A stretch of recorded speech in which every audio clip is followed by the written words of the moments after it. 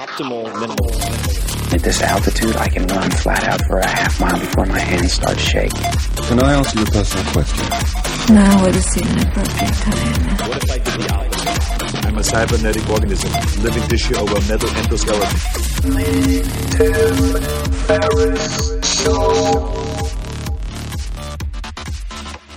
This episode is brought to you by Athletic Greens. I get asked all the time what I would take if I could only take one supplement.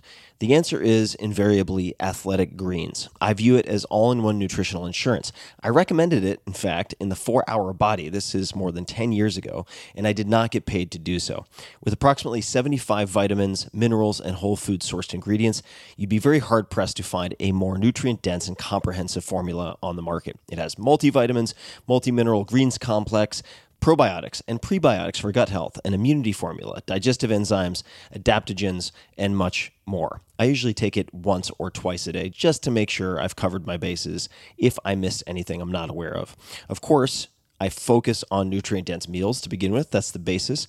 But Athletic Greens makes it easy to get a lot of nutrition when whole foods aren't readily available. From travel packets, I always have them in my bag when I'm zipping around. Right now, Athletic Greens is giving my audience a special offer on top of their all-in-one formula, which is a free vitamin D supplement and 5 free travel packs with your first subscription purchase. Many of us are deficient in vitamin D. I've found that true for myself, which is usually produced in our bodies from sun exposure. So, adding a vitamin D supplement to your daily routine is a great option for additional immune support. Support your immunity, gut health, and energy by visiting athleticgreens.com/TFS. You'll receive up to a year's supply of vitamin D and 5 free travel packs with your subscription. Again, that's athleticgreens.com/TFS, as in Tim Ferriss Show.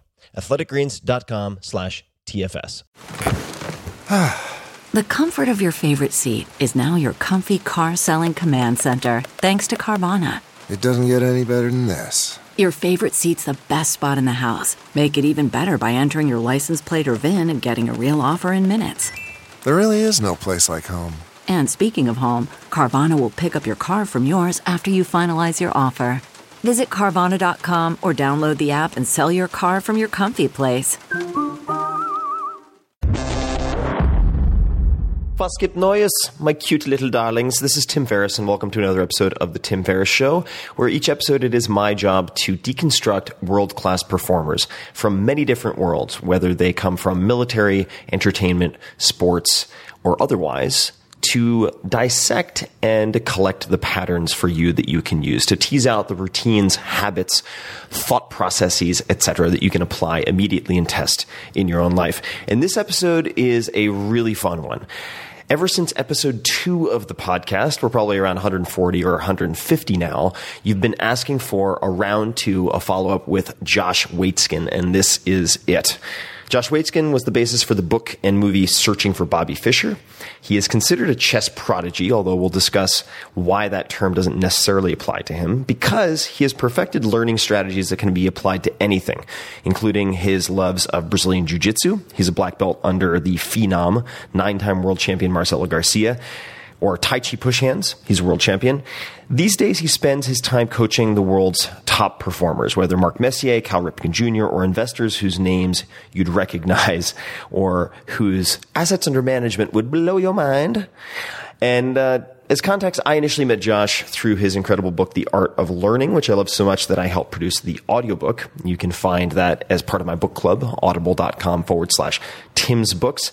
And this episode is deep. Josh is always deep, and he walks the talk in the best way possible. I hope it will blow your mind. We talk about flow, achieving flow states, near-death experiences, use of slackline, training elite performers, cultivating sensitivity. And I don't mean that in the most woo-woo way imaginable, but rather the most practical way imaginable, using heart rate variability training, high-intensity interval training, breath awareness, etc. Intuition and its applications to investing, and it just goes on and on and on. So please enjoy my conversation with Josh Waitzkin.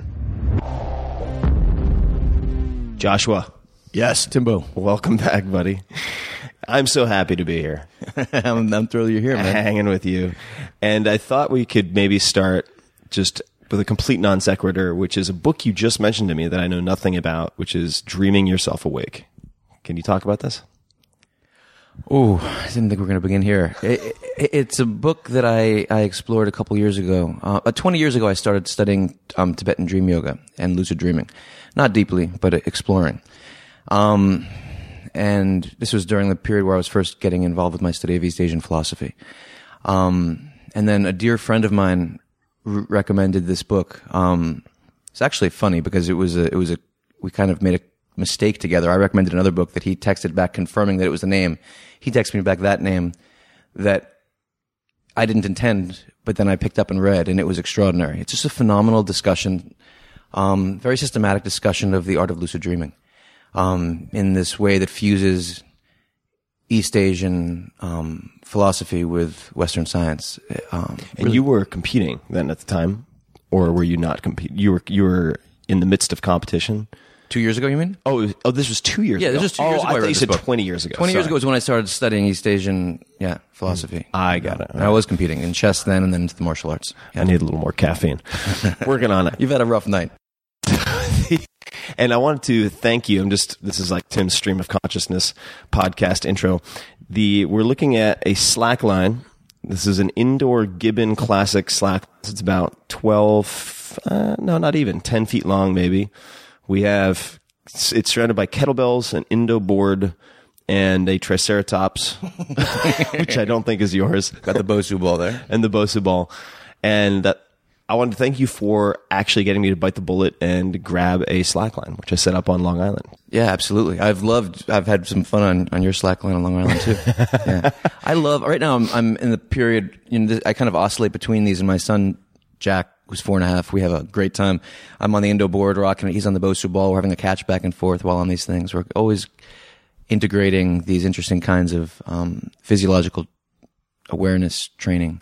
Speaking of which, I feel like maybe we should throw a cautionary tale into this follow-up podcast. So we obviously trade stories and findings all the time. Would you like to talk about your recent experience with Wim Hof and breathing training? Wow. Yeah. Well, I had an extremely scary experience. So I'm a lifetime meditator and kind of experimental subject like yourself around all these things. You tend to have better self-preservation instincts. I tend to, although I've had a lot of close calls in life. Well, when I heard you speak to Wim, I was extremely intrigued. Actually, when I heard someone mention Wim to you on your podcast, and then we spoke about it, and then you spoke to Wim, I thought he sounded like a fascinating guy. I started digging into his work. So powerful. And I started going through his course, his online course. I loved it. I mean, the energetic feeling, the electric surging through the body. I'm also a lifetime freediver. Since I was 4 or 5 years old, I've been freediving. And so breath hold. And just to put that in perspective, I mean, you spend about a month a year in the water. Used to be 3 months when I was younger.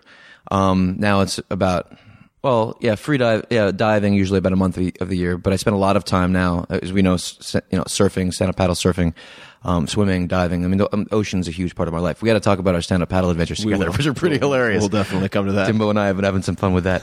But I started playing with the Wim Hof method, and I thought it was incredibly powerful. The intensity that you're experiencing internally, it's very similar to training in Tai Chi Chuan, moving meditation for 10, 15, 20 years, and then being an hour long into a session. And you have this feeling of energetic flow inside your body. With the Wim Hof, you do, a few rounds of his breath method, and you're experiencing these things. And it was incredible. The gain in strength were mind-boggling. The length of the breath holds were fascinating. But then I made a big technical error. I ignored all the signs, on Wim's site, and that you spoke about, do not do this in water, which is, they were all over the place, but I thought, freediving is a way of life for me, no problem.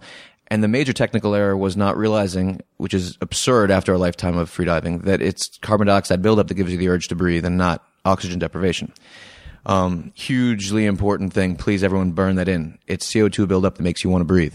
And so I did after a long swim at the NYU pool a few months ago, I started doing my Wim breathing and did a series of underwater swims. I did about 8 25-meter swims, and I think I was on my 4th 50. and underwater, and this was after a long workout, and I went from this ecstatic state to unconsciousness.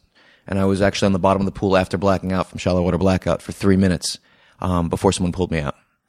And, the doctors have told me usually it's 40 seconds to a minute to, perhaps permanent brain damage, death. I got very lucky. My body saved my life. And they said that if it hadn't been all the training I've done for so many years, I would have been gone. And more specifically, you, correct me if I'm wrong, you didn't, and this strikes me as so odd, you didn't have the reflexive inhalation of water. Is that right? Yeah, I didn't take any water into my lungs, which is hugely, fortunate, because fresh water in the lungs can be terrible. So my lungs had no water in it pretty much. After they pulled me out, I was unconscious for 25 minutes. I started breathing on my own though. And when I came to 25 minutes later, I was blue everywhere else. My body sent all the blood to my brain and my heart, saved my life. And I'm here. And it was a life changer on a lot of levels. The idea of my 4-year-old boy 4 blocks away sitting on the rug waiting for daddy to come home, and me unconscious in the bottom of a pool, blue. Just, that's the kind of experience that is shattering. How did that change how you think about training and these types of experiments, or life in general? I know it's a very broad question, but yeah, I've been. How does it change your decision making? Yeah. Well, first of all, how it's influenced my life in general is I've never lived with such a consistent sense of gratitude, beauty, and love in my life. It's just flowing through my body. Presence to the exquisite little ripples of beauty in everything I do. And a sense of gratitude for the little things. It sounds cliched, but it's embodied, and I really feel it. And in terms of, and that's something I'm really grateful for. It's exquisite. I have my little boy, my wife is, pregnant we have another son coming in June. And it's made me rethink these questions of risk. But on the other hand, it's been very important not to oversteer. I mean, one of the right. most important learning lessons that I've learned for myself in training elite mental performers is people oversteer all the time. They overcalibrate. And so, I've been very careful to sit with this and try to draw the right lessons out of it, not the wrong. And not too big a lesson, and not too small a lesson. And so, for example, this was a huge technical oversight I had. I didn't realize I was taking a big risk here. And there's a lot of big risks that I've taken in life. Some with you.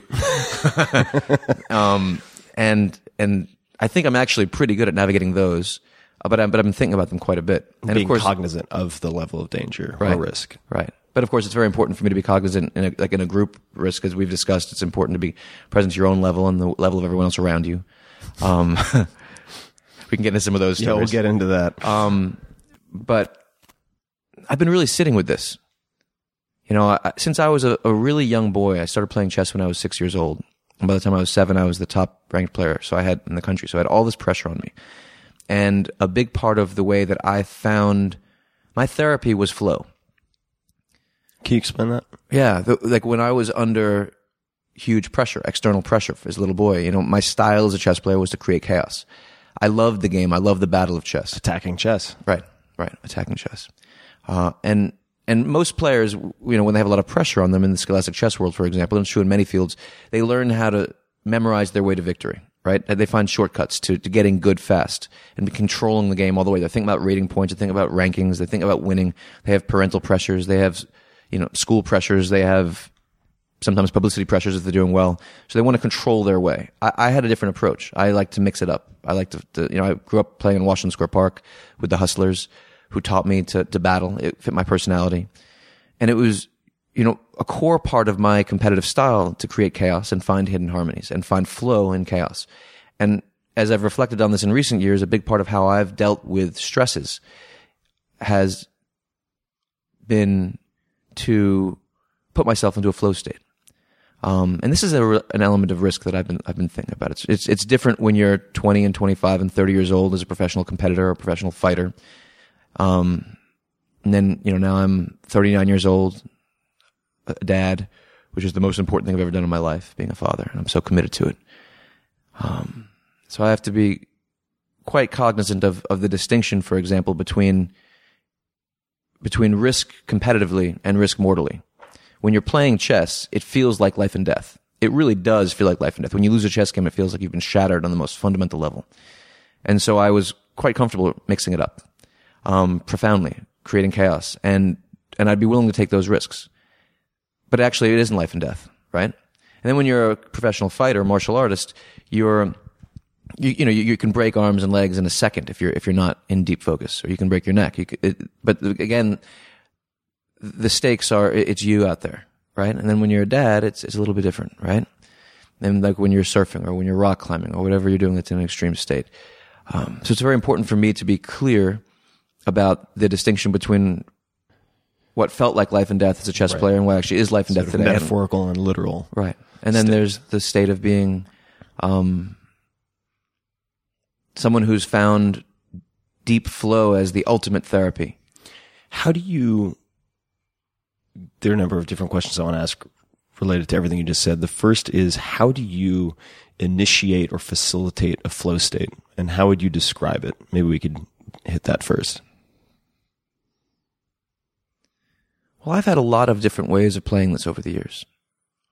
For me, I can describe it in terms of myself, and then we can go into how, when I train people, how I'd work with them. Great. For me, love has been a huge part of flow. I fell in love with chess, and I found flow in the self-expression of, through an art form that I absolutely loved. And I think this is really important with children, right? To find something that they feel just connected to and that they can express themselves through. They can bring out the essence of their being through some art. And then there was tremendous competitive intensity. And of course, stretching yourself to your limit is a huge part of, it's a very important precondition to flow. And I was always playing as people who were at my level or above. And so I was always stretched, right? And then I was integrating, in my teenage years, started integrating meditation into my practice, right? So I got very good at increasing my somatic awareness, my physiological introspective sensitivity. I began to feel the subtle ripples of quality in my process. I could feel when I moved from a 9 or a 10 out of 10 back down to a 9 or an 8. You're talking about in the meditation itself? No, I'm talking about through my meditation practice. You became more tactily sensitive when doing push hands or some other type of practice? Chess initially. And then into push hands, right. Why is the tactile component important in chess? I think it's hugely important in mental disciplines. So, for example, in chess and today, a lot of what I do today is I have this laboratory of training elite mental performers, largely in finance, investors.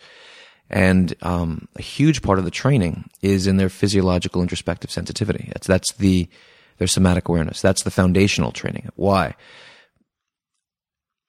Well, first of all, we can't just separate our mind and our body. Totally. The Cartesian duality makes right. I mean, this is your way of life as well. But we intuitively can feel things way before we are consciously aware of them, right? The chess player always senses danger before he sees it. Just like, the hunter will sense the shark or the jaguar before he'll see it, right?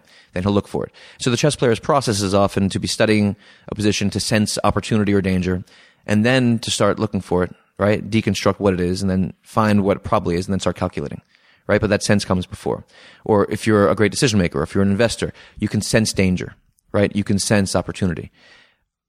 But you need to have stilled your waters internally to feel the subtle changes inside of you that would be opportunity, or the crystallization of complex ideas, or danger, or the onset of a cognitive bias, for example, which is hugely important as a chess player or as an investor or as anything else. This is one of the areas where we've had this ongoing dialogue in our friendship around what I call armchair professors, right? Philosophologists. Right, philosophologists, yes. So philosophology is a term of Robert Pirsig, the author of Zen and the Art of Motorcycle Maintenance, is one of my favorite books and thinkers. He's a friend of mine. The difference between the philosopher and the philosophologist is what Tim is referring to, or the writer and the literary critic, or the man in the arena and the armchair professor. Or Remy from Ratatouille and Anton Ego. Okay, I don't know that Who's one. the food critic? Okay, yeah, there it is. Okay, good. Right, yes, there it is.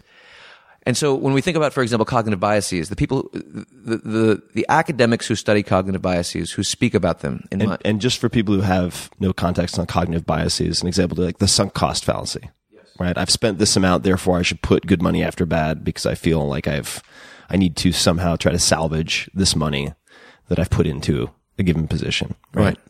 I just wanted to give people some examples. We've had a number of meals with him. There's a gent, Think Twice. What was the author's name again? Do you recall? Mauboussin? Yeah, Michael Mauboussin is who you're thinking about. Mauboussin, there we are. For people interested. Sorry to interrupt. Yeah. And so one of the interesting things about the dialogue, the academic dialogue of cognitive biases, is that there's the idea that the biases have to operate completely separately from the intuitive process, right? As if we have an intuitive process, and then we have to go through a checklist of cognitive biases. In my experience, really high-level thinkers have integrated cognitive biases or an awareness of cognitive biases into their intuitive process, right? So this is constant process. We discussed this. We discussed this a couple years ago, actually, where you're deconstructing technical awareness into something that. And so this process, for example, of building a pyramid of knowledge, we have a certain technical foundation. We have a high-level intuitive leap. We can then deconstruct the intuitive leap into something that we can understand technically and replicate technically. And then we're raising our foundation to have higher and higher level intuitive leaps, right? This is this pyramid of knowledge, which in my process is built upon by, like, the intuitive leaps are what's guiding it. Similarly, we can learn how to take technical material and integrate it into our intuitive understanding. But we aren't going to intuit the cognitive bias. We're going to intuit the feeling that corresponds. That corresponds with a bias being present. And so we think about this relative to the language, again, Robert Pirsig. I like the language of dynamic versus static quality, right? If you think about the timeline in a competitive state, for example, in a chess game, there's a certain objective truth to a chess position. If you think of that as a timeline which is moving. You think about Pirsig's term of being at the front of the freight train of reality, right? The freight train is pushing through. Dynamic quality is right at the front of that freight train, right? Think about that as a timeline. And then there's the chess player's mind studying the position. When the chess player is present to the position, it's continuing, right? You're just running parallel to the truth of the position, to the dynamic quality of the position. But if, let's say something changes, you make a slight mistake, you move from having a slight advantage to a slight disadvantage, but you're emotionally still connected, attached to having the slight advantage, then what's going to happen is that you're sort of stopping. Your dynamic quality is becoming static. But the timeline of the chess position is continuing. The game's continuing. But what's going to happen then is that you're going to subtly reject positions that you should accept. And you're going to stretch for positions that you can't, for evaluations that you can't really reach.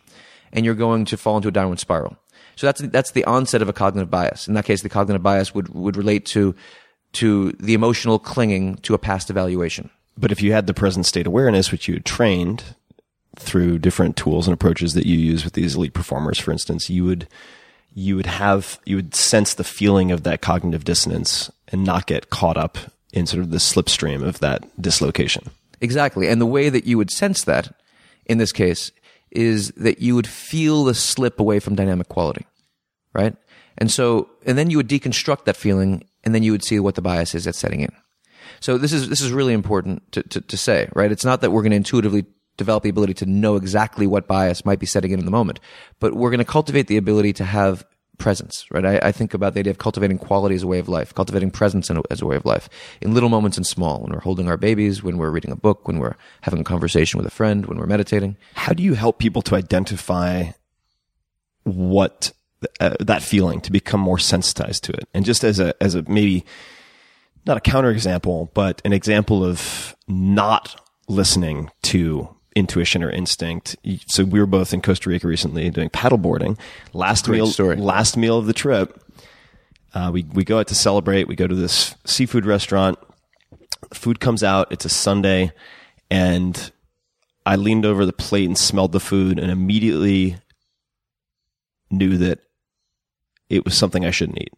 And despite that, everybody's ordering drinks, everybody's celebrating, went into the food, and about a third of the way through, I stopped and I just pushed the plate away. And then, lo and behold, everybody gets severe food poisoning, except for the two people who, I guess we tried to narrow it down to whether it was the garlic dip or any number of other things. But yeah, we were on the toilet each, like every 5 minutes for the next 12 hours minimum.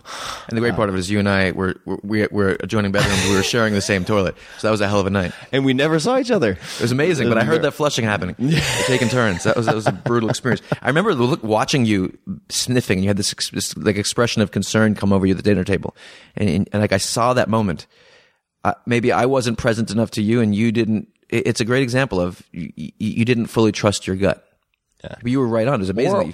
I felt a sort of social pressure to conform and not rock the boat.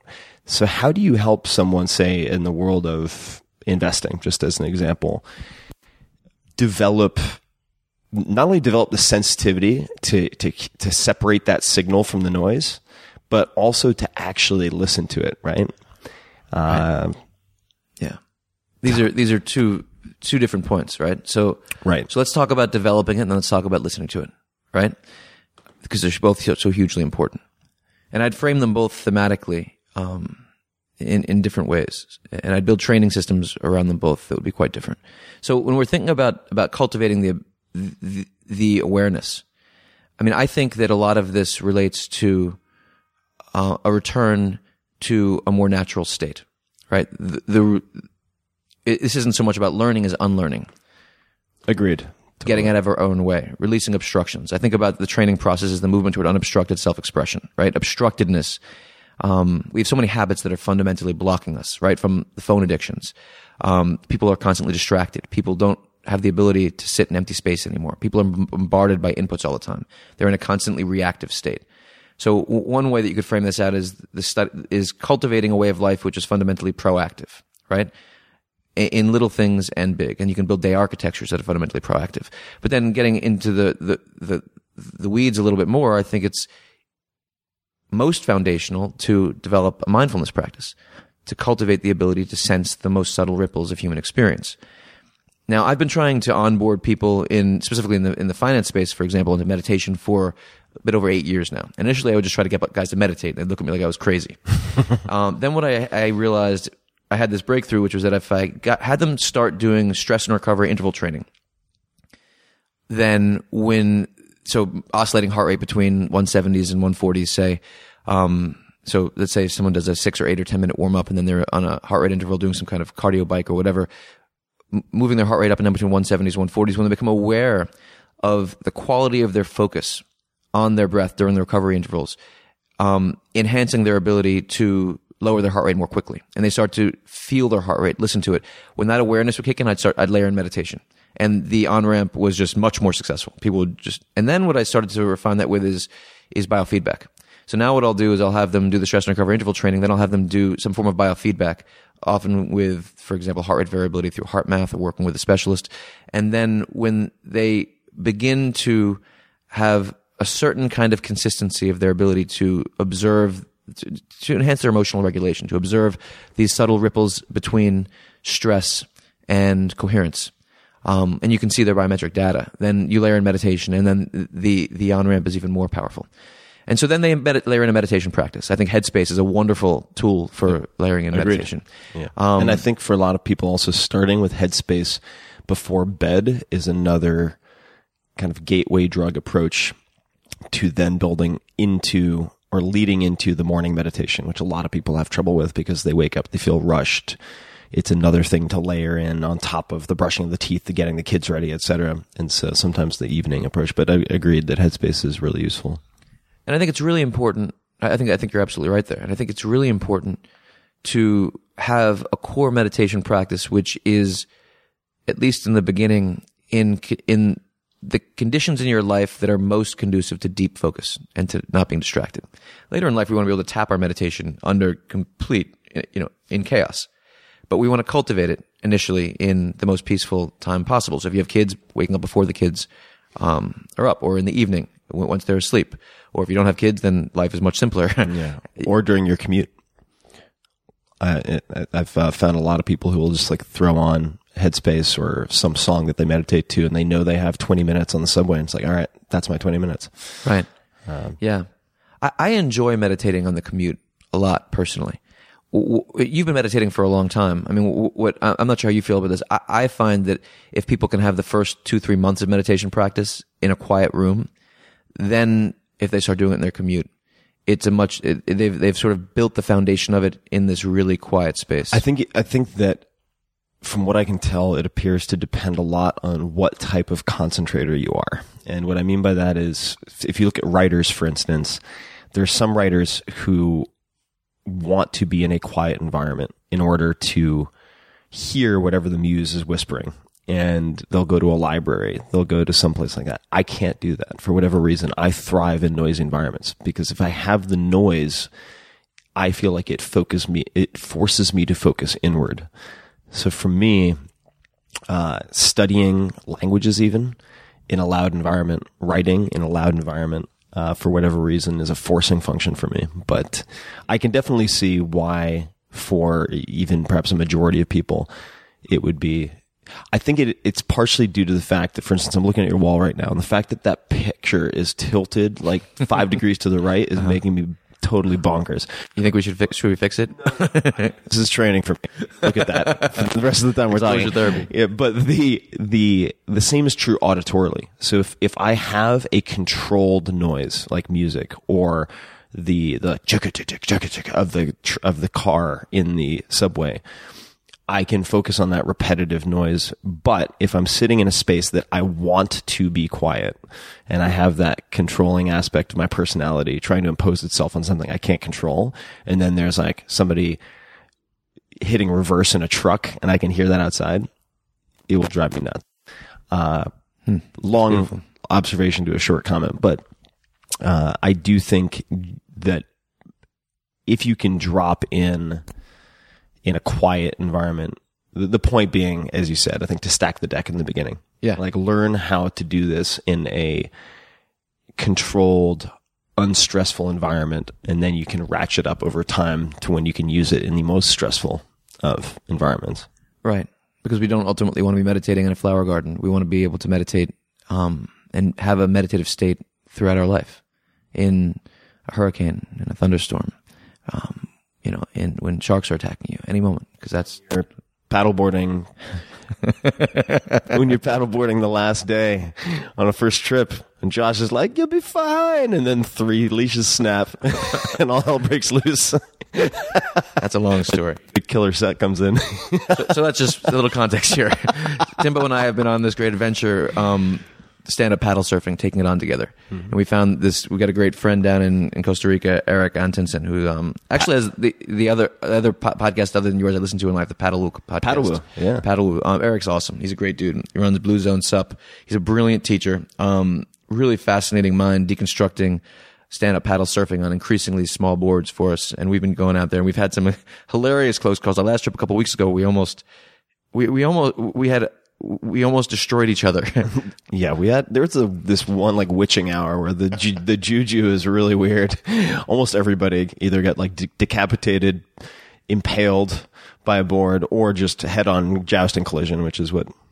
But the point that you bring up, I think, is right on about meditation. That when you're building training programs for elite mental performers, the most important thing is to understand them so deeply and build programs that are unique to their funk, embrace their funk. That's a term my buddy Graham, who's a dear friend of ours, who comes on our surf adventures with us. He's a brilliant thought partner. Embrace the funk. Could you explain that? Yeah, we have to embrace our funk. We have to figure out you think about the entanglement of genius and madness, right? Or brilliance and eccentricity. Understanding that entanglement is always a precursor to working with anybody who's trying to be world class at something, because that entanglement is fundamental to their being.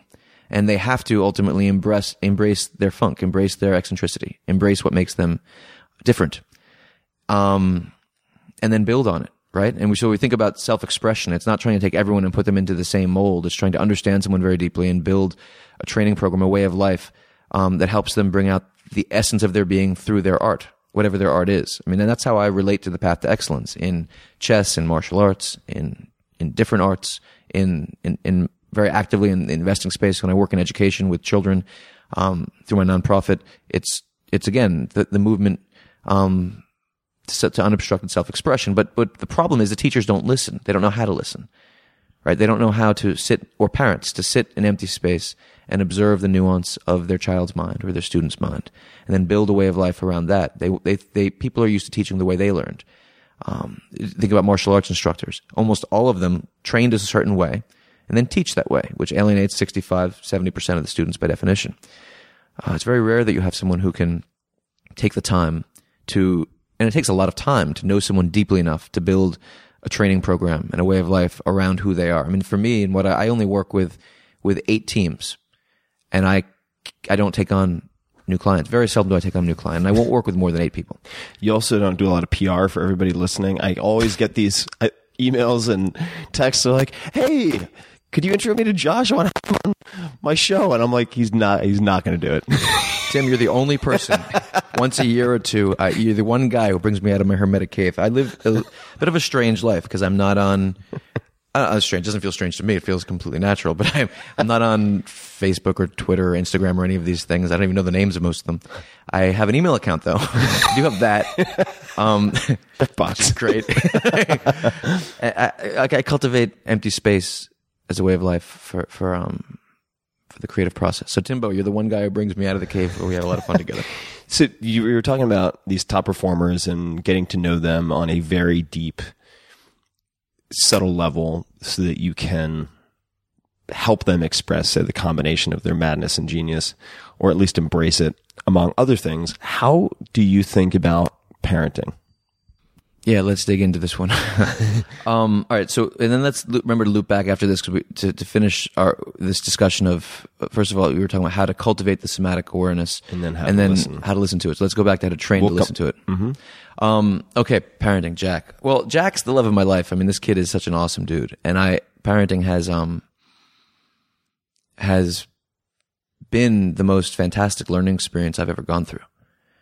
So from when he was born, I tried very hard not to go in with a lot of preconceived ideas and to be attuned to him, to listen to him. From when he was just days, weeks old, he was teaching me. You know, you talk about teaching presence. Our eyes would be connected, and if I would think about something else, his eyes would pull me back. And if there was any distraction that set in, he would pull me back. And as he got a little older, he would just take your face and pull it back, in the sweetest way. And so the depth of connection, you know, being deeply attuned to a young spirit that hasn't become blocked, that is in that state of unobstructed self-expression, that is just this unbelievably game learner, unblocked learner. And Jack is the gamest little person I've ever known in my life. And so, but of course, I have been thinking about learning and education for a lot of years. And so I had some thoughts. And so, for example, I think that control is, the need for control is something that inhibits people in life. The need to have external conditions be just so, in order for them to be able to, right? Timbo's pointing at my grandmother's painting. That was my grandma's painting. It's a beauty, right? It's great. Yeah, Stella Waitzkin. That's her self-portrait. Okay, we're going to leave it messed up. We're working on control. So, like, from a young age, for me, when I started playing chess, I would create chaos on the board like I described, and then I would play in chess shops with people blowing smoke and playing music, and I'd play chess with, like, loud Gyuto monk chants bursting into, you know, in my head from speakers. When I play cards, I would never playing Jinrami, I'd always keep the melds out of order. So that again? When I would play cards, like a card game, playing like Jinrami, a card game. I would never organize my hand. I'd always keep it. Did you say meld? Yeah, like if you have like 3 sevens. Okay. Or like, all right, Jack, Queen of hearts or whatever. I would keep everything out of order, so I'd have to reorganize it in my mind. I'd keep my room messy. So you wouldn't gather I see. You wouldn't move your cards around to organized. Right. Condition. I was creating chaos everywhere to train at being able to be at peace in chaos and organize things in. That was kind of part of my way of life. Mm-hmm. And I found it to be a huge advantage that I had competitively. And so one of the biggest mistakes that I observed in the first year of Jack's life, or year or two of Jack's life, that I observed with parents is that they have this language around weather being good or bad. And whenever it was raining, they'd be like, it's bad weather. You'd hear, you know, moms, babysitters, dads talk about, it's bad weather, we can't go out. Or it's good weather, we can go out. And so that means that somehow we're externally reliant on conditions being perfect in order to be able to go out and have a good time. So Jack and I never missed a single storm. Every rainstorm, I don't think we've missed one storm other than maybe one when he was sick. But I don't think we've missed a single storm, rain or snow, going outside and romping in it. And we've developed this language around how beautiful it was. And so whenever there's a rainy day, Jack says, "Look, Dad, it's such a beautiful rainy day," and we go out and we play in it. And I wanted him to have this internal locus of control, right? To not be reliant on external conditions being just so. And then that kind of has, now he's 4, he's getting older, so we've been playing with these things. We began meditating together when he was a little over a year, just doing breath work. Initially, we started doing meditation work when he was in that kind of most pure state. So when he'd be taking a warm bath and he was lying on his back and being completely relaxed, blissed out, we would just naturally breathe together. I wanted the habit to be formed in something that was the initial experience to be in conditions that were most conducive to just natural peace.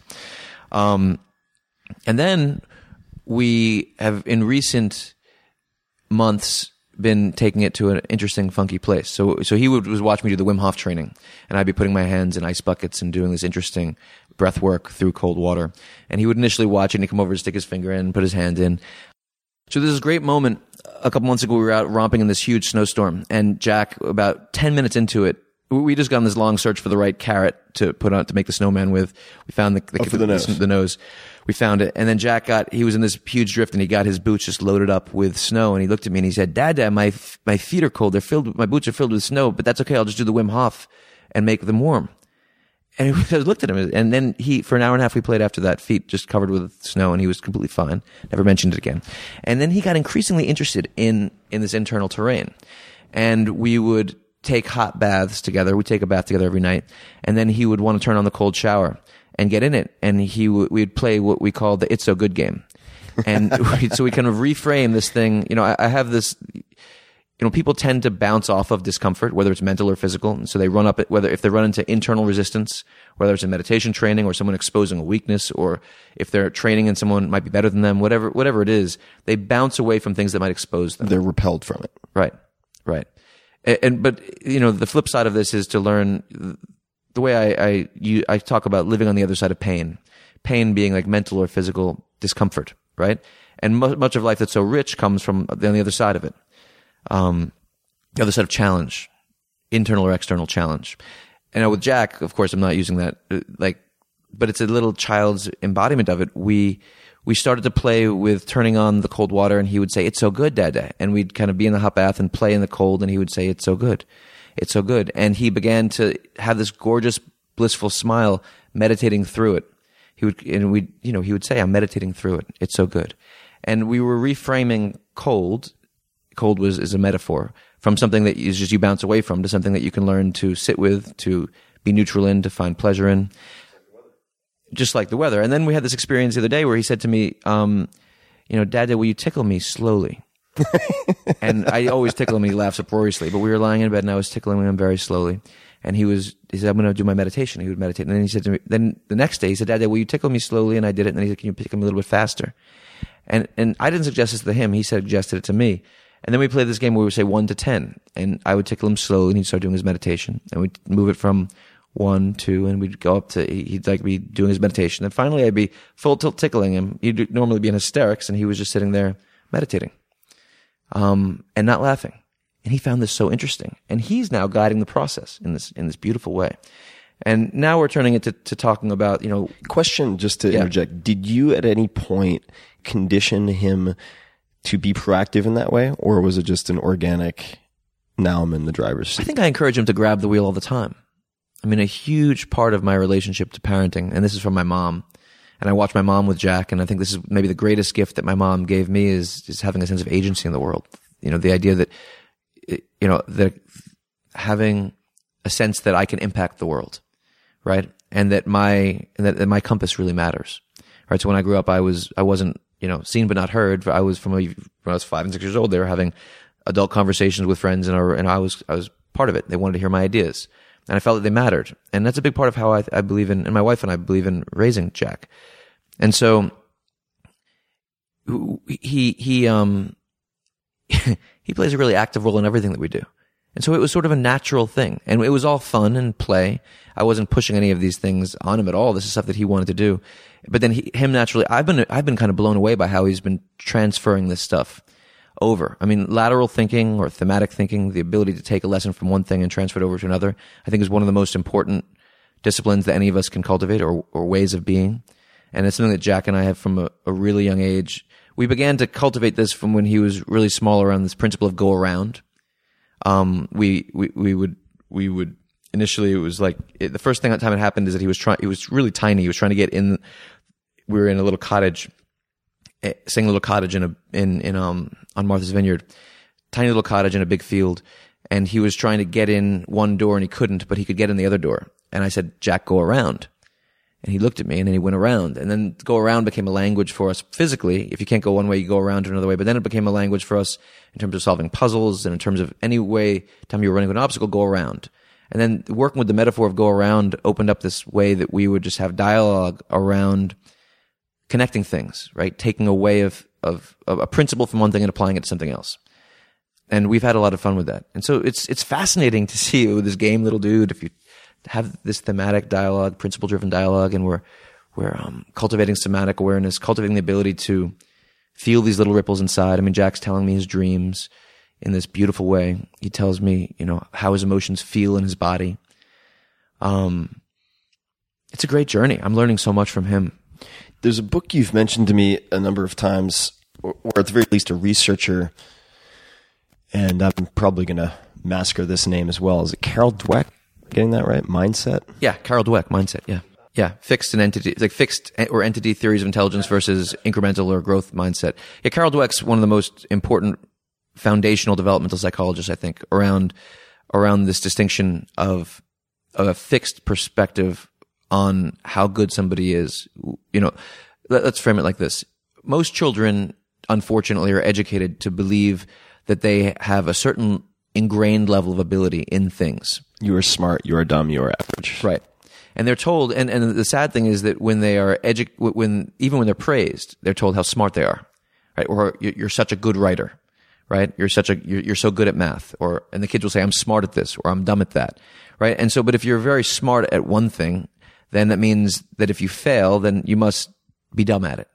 And so it becomes very static. Right? And the kids are often quite brittle when they have a fixed mindset, right? Or an entity theory of intelligence. Well, a growth mindset or a mastery-oriented mindset is one where we understand that the path to mastery involves incremental growth, right? We don't have an ingrained level of ability at something. We're going to have successes and failures. We're going to work at things, and it's work, it's practice. And it's an open-mindedness to life's experiences that makes us succeed. How would the praise differ? You would praise a kid for the process versus the outcome. And so you would say, I'm so proud of how hard you worked at your math, not you're so smart at math, right? Or if someone has a failure, the other side of it is not to say that don't worry about it, you're just not good at math, you'll do something else. It's to say, well, how can we practice at this to get better? And so we're focusing on the process and not the outcome. That's like the fundamental principle. And it's so easy to say it, but it's very hard for people to live it as parents, especially if they don't embody it themselves. What you see often with kids and parents is that the parents are fundamentally fixed. They have an entity theory of intelligence themselves. They're fixed. They're stuck. But they've read the material of Carol Dweck or somebody else, and they want to parent their kids around a growth mindset, but the kids see what they embody, not what they say. So we have to embody it. I mean, one of the most important things that we do I think that we do with my foundation, and our work with schools, with programs around the world, is that when we're working with teachers, it's not just, this is the material you should teach your students. It's working with these core principles and embodying it themselves first. And then, through that embodied intelligence, working with the kids on how they can embody it. We have to walk the talk. So let's go back to what you said we should go back to at some point, which is somatic sensitivity. Those sort of dimples of light in the darkness that most people overlook. How do you train that? Well, thematically, the first thing I would say is that we need to think about cultivating an internal locus of control, or an internal orientation versus an external one, right? So as an artist or a performer, we have all these external pressures on us. Let's say, for example, again, let's talk about investors again. Or say an investor is running a $1 billion investment vehicle. And they have partners. They have people who invest in that, right? And they have to write investment letters. They have all the partners, say they have 30 or 40 or 50 partners who are institutions, maybe endowments, educational endowments, charities, whatever, who have put their money into this investment vehicle. And maybe that person has his own money as well, or her own money in this investment vehicle. Well, for them to be successful, they have to operate from the inside out. They have to bring out the essence of who they are as a performer, like we're discussing, or as a human being, to bring that out through their art. But if they are constantly feeling pressured by what others expect from them, what others want from them, how they'll be perceived, right? Or, how people are looking at their Facebook post, or how their tweet is being responded to, right? It's tweet. That's what it is, right? That's right. See? I mean, it's so interesting for me, like watching people watch their Instagram accounts, right? I see it with buddies all the time. It's natural. It's completely human. But then we're aware of how we're perceived, right? One of the major reasons that I stay away from these things is because I can feel how susceptible I am to this stuff, right? You publish a book and it's on Amazon. It's so hard not to go look at the Amazon numbers, right? And then a book comes out and you're tracking them, even if you know it's ridiculous and you shouldn't be doing it. Now someone like you're such a world-class, and you've so systematically trained at and cultivated the ability to market these things. This is actually a very important scientific input for you. It's not for most authors. Most authors is an addiction, right? So that's a completely different point, in my opinion. You're actually gathering data and using it. Most people are just constantly feeling, tapping the vein. Right, tapping the vein. So with investors, what this often relates to is P&L checking, profit and loss checking. Oh, sure. Right? So most investors check P&L hundreds of times a day. In fact, it's constantly because it's on their screen all the time. And so having these like little adrenal hits all the time, right? Whether it's dopamine or cortisol, whether they're making money or losing money, they're constantly bouncing off of these things. That's the ultimate external orientation, right? So if you think about internal plus proactive versus external plus reactive, this is how I would tend to frame this out. We want to build a proactive way of life that's fundamentally moved from the inside out, versus a reactive way of life. We're constantly reacting to all of these inputs, which we may or may not want, and where we're constantly beleaguered by or oppressed by a sense of how we're going to be perceived, social pressures, right? And so then you're talking about a really high level artist who might have a really subtle intuition about something, and they should listen to that intuition, or they should at least deconstruct that intuition and investigate it and see if it's the right way to go. But they're aware that intuition might not be perceived as impressive by others. The problem is that the others usually aren't world-class artists. They're the armchair professors. They're the philosophologists. And so you have the man in the arena who's compromised by a sense of self-consciousness of what the critics are how the critics are going to perceive him or her, which is ridiculous because it's like an A player thinking about the approval of a C player. And that's disastrous. That's external orientation. That's like looking at, thinking that we're going to get food poisoning from something, that something's off, and then dismissing it because of, first of all, there's the incredibly subtle sense is how strong the intuition is, right? No one else at that table there, and we had some pretty high level dudes sitting at that table, had that feeling that we were about to eat something that had food poisoning, right? So it was very subtle. You had a very subtle sense. It wasn't bang you over the head.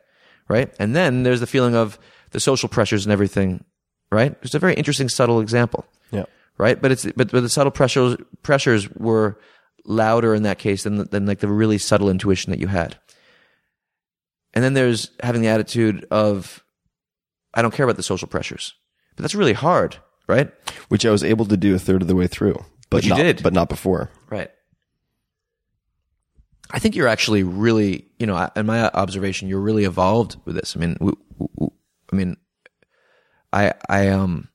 You have so much external pressure and external awareness on you. I'm consistently find it stunning and impressive how you're able to embrace your funk, how to live a life that is attuned to your kind of inner ripples. I think it's actually rather unique. I think it's a core strength of yours, in my opinion. Thanks, man. I think that one element that's been very helpful in trying to mitigate the risks and dangers in that, in the sort of paradox of trying to be introspective while having a very public facing life, is stoicism. And I remember reading at one point, I want to say it was Cato, who was considered by his contemporaries and his successors in sort of Stoic thought leadership to be the perfect Stoic in a lot of respects. And I'm going to get the colors wrong here, but he would deliberately wear, I think it was a blue tunic as opposed to a purple tunic to encourage people to ridicule him because he wanted to be embarrassed about only those things worth being embarrassed about. So training himself not to be overly sensitized to the critiques of the C players around him. And so I remember, for instance, this is such a silly example, but I was just in Montana, and I went into the ski shop to get some light gloves just for walking around, not for skiing.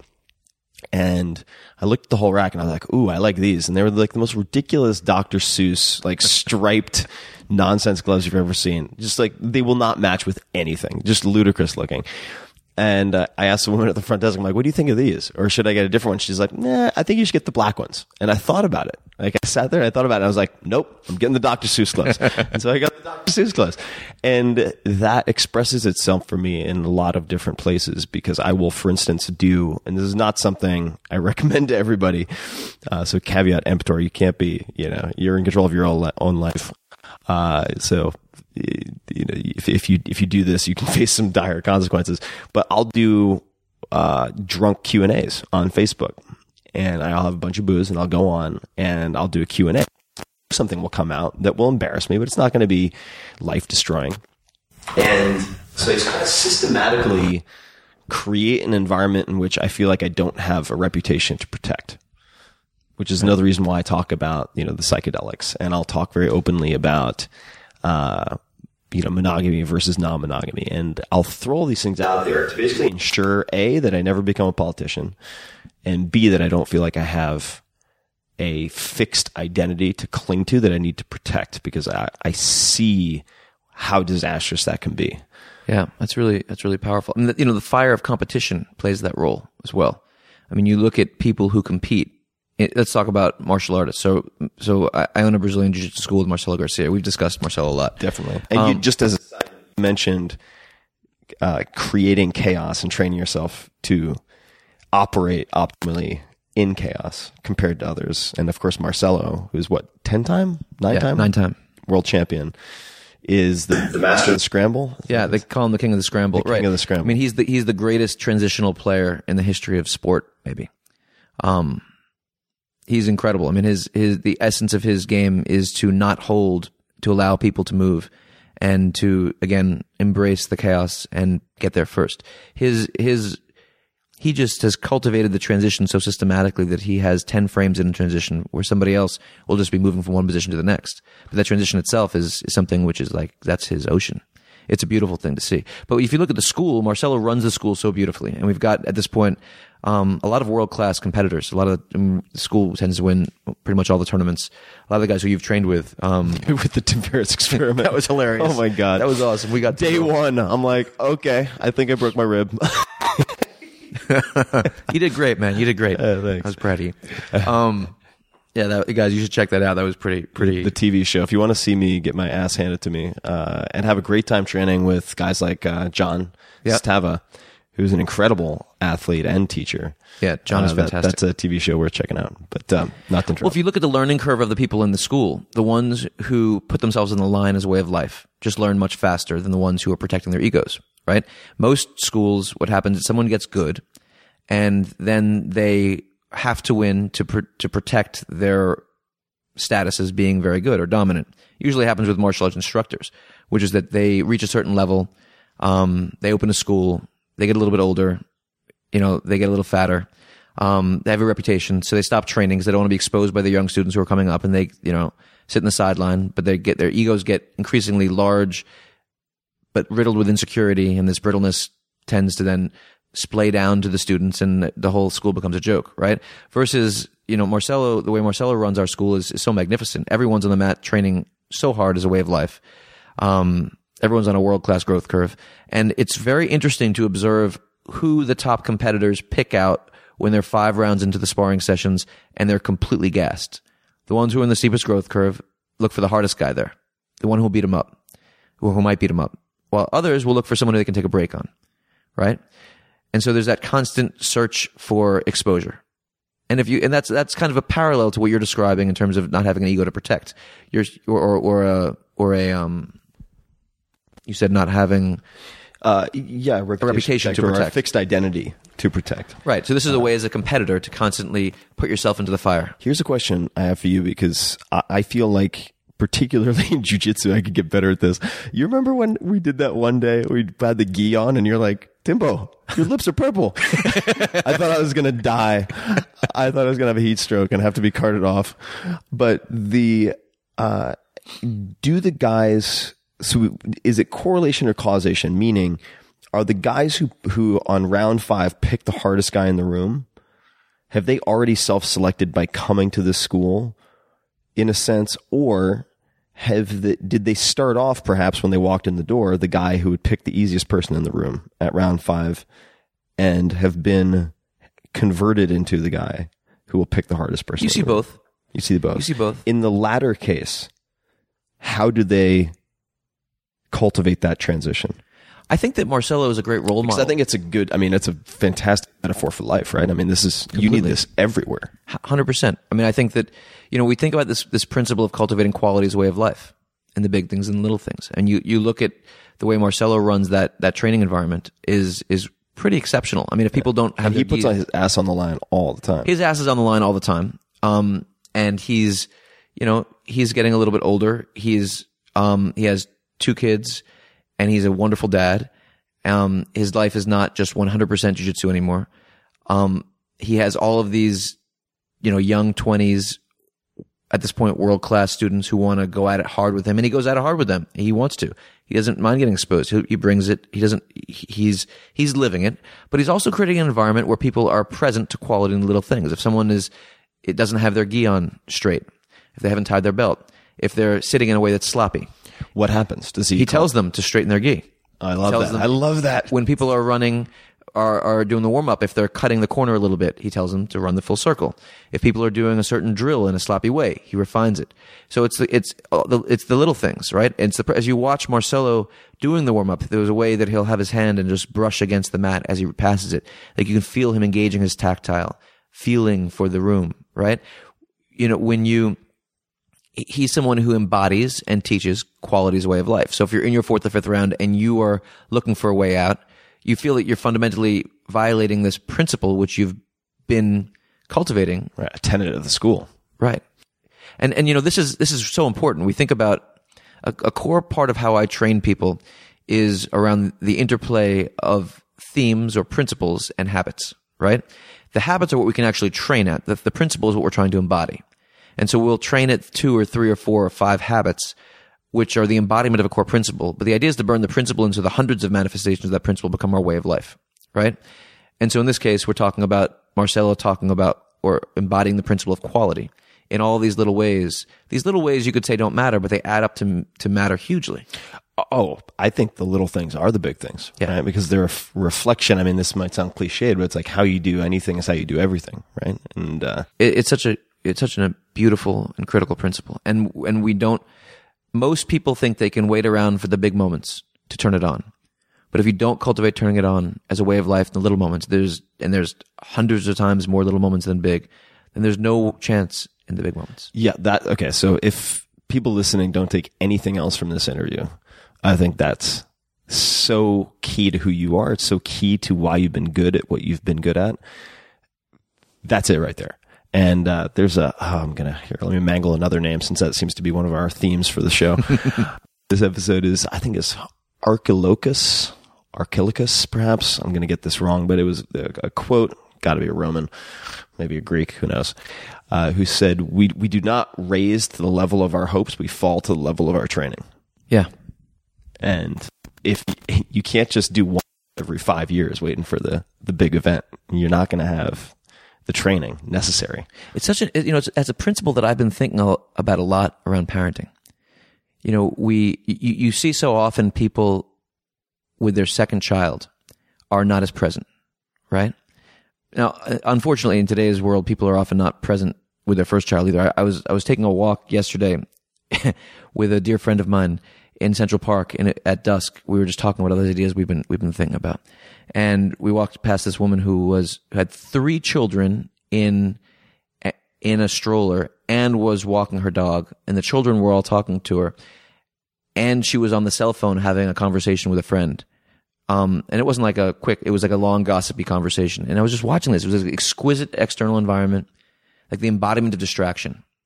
3 children and a dog, like the children like trying to pull her, but she was just in this other world, right? We think about the distraction of parenting. And then you think about what often happens with parents with the first child. They're completely tapped in, because this is all new. They're present. And the second child, they just, relatively neglect. We see that all the time, right? I'm thinking about this a lot because we're about to have our second child. And so I'm thinking about like how important it is to not take for granted the things that you've done right and think they'll just be there. Because they're not going to be there unless you're present, equally present, right? We think about, and we see this in the martial arts, as someone who trains twice a day, as a way of life for 10 years, training until they drop and doing external training as well with strength and conditioning and stretching and everything else. And then they get to a place where they're consistently winning, and then they think they can train, 7 times a week instead of 10. And it'll be the same. It's not the same. Like that slippage shows. There's something incredible about going into competition knowing that there's no way that anybody else trained as hard or as good as you, as smart, right? So we're not talking about training quantitatively. We're talking about training qualitatively, right? The confidence that comes out of knowing, whether in any discipline that you're at, that you gave it your all. When I work with someone, I say that, one of my many filters is looking at someone in the eye and saying that working with me is living as if you're training qualitatively, as if in a world championship training camp. Qualitatively. But I look at them in the eye, and some people you see a fear. You see the fear of exposure. Other people you see a lean in, an eagerness, a gameness, a hunger for what that exposure will lead to, right? Those are 2 very, very different paths. Maintaining presence to that quality, right? Even after we've assumed that we've got it nailed, right? You see this with people around presence, right? You see there's so much bullshit in the meditation world, for example. So much bullshit. Because people might have meditated wonderfully for 4 or 5 years or 6 years or 8 years or 10 years, but then they get ego involved with it. And then they put together their schools and they're not embodying it anymore, right? And then it becomes hollow. And they kind of slipped from the philosopher to the philosophologist without even knowing that it happened. They weren't even present to the question. Firewalking process. Yeah, that's important. What is the firewalking process? This is new to me, too. I'm not sure I've heard you discuss this. Yeah, this is something I've been really, for the last year and a half or so, developing intensely. I think it's been a core part of my process for a long time, but training people, I've been on this really intense learning curve on how to work with people on this. So the core to the principle is that people tend to learn from their own experiences with much more potency than they learn from other people's experiences, right? And the firewalking process is that's what I call, that's my term for a gateway to cultivating the ability to learn with the same physiological intensity from other people's experiences as we learn from our own. So for example, if you're a jiu-jitsu fighter and you slightly overextend your arm and you get armbarred, and let's say mundials in the world championships, right? Your arm is being separated from your body, right? You feel like your shoulder is disconnecting, your arm is breaking. If you don't tap, you're going to break. So you have the combination, and often guys will fight it, right? They won't want to tap. It's the world. So they'll have the combination of huge disappointment, all the adrenal reactions to being caught and being wounded, and maybe torn ligaments or tendons, right? Depending on how the injury sets in, or maybe a bone. And they will burn that lesson into themselves, and they will not overextend their arm that way again, right? That's been burned in on an animalistic level. But if they watch somebody fighting and they watch them overextend and get caught in an armbar, that's just like nothing. That's an intellectual knowledge that has no impact on whether or not they'll overextend. But if we can cultivate the ability to learn from other people's errors or experiences with the same intensity as we can learn from our own, it's unbelievable how that can steepen the learning curve. What would be an example of that beyond jiu-jitsu? Well, for example, a really interesting live example that I'm playing with today is that we, working actively with investors, is that, we are a brilliant investor recently used the term the Pavlovian impact or the Pavlovian influences of growing up in a bull market, right? So most investors, most relatively young investors grew up in a post-2008 world. So all of their subtle, responses have come from growing up in a bull market. So for the most part, they've experienced pleasure when they put the foot on the gas, and they've experienced pain when they're taking the foot off the gas. For the most part, it's oversimplified. It's really interesting to sit down and think about all of the cognitive biases, right? All of the subtle associations that come with growing up in a bull market. Now, traditionally, what people will say is you have to live through certain business cycles. You have to the school of hard knocks, right? We have to learn from the pain of the other side. But can you take a highly talented young investor who has grown up in a bull market and give them the wisdom, if you think about the journey from pre-consciousness to post-consciousness competitor around a certain theme, give them the wisdom of living through many market cycles when they haven't, right? So then you can deconstruct systematically what does a bear market look like. Now, I'm not sure if we're in the beginning of a bear market now, but let's just say that we are maybe in the first or second inning of a bear market now. Maybe we're in the tail, like the 8th or 9th innings of a bull market. Maybe we're in the 9th inning of a bull market and we're going to see some huge round of intervention and we're going to go into extra innings of the bull market, right? No one really knows. Maybe there's some other dynamic at play. Even the great macroeconomic, economists don't know, but they have a sense through a deep study of either macroeconomics or valuation. But we are at one point someday, relatively soon, we'll probably enter a bear market. So it's going to be very important, right? And so if you haven't lived through one, well, one thing you can do is you can deconstruct what a bear market looks like, and you can have them firewalk it. And so what that means is suddenly all of the, and a bear market doesn't just mean going down. It actually means the subtle undulation of it's often going down, for 3 weeks and then a really steep 2-week rally and then going down again for 3 weeks and 2-week rally. So people often, even people who are betting, think the market will go down, get really hurt in bear markets, right? Because it's violent. There's a volatility to it. Volatility, yeah. Right? And so the question is, how can, in this case, an investor who's grown up in a post-2008 world, firewalk market cycles so that he can burn that wisdom into himself or herself? And then the question is, how do you do this, right? And so a lot of the things that we discussed, around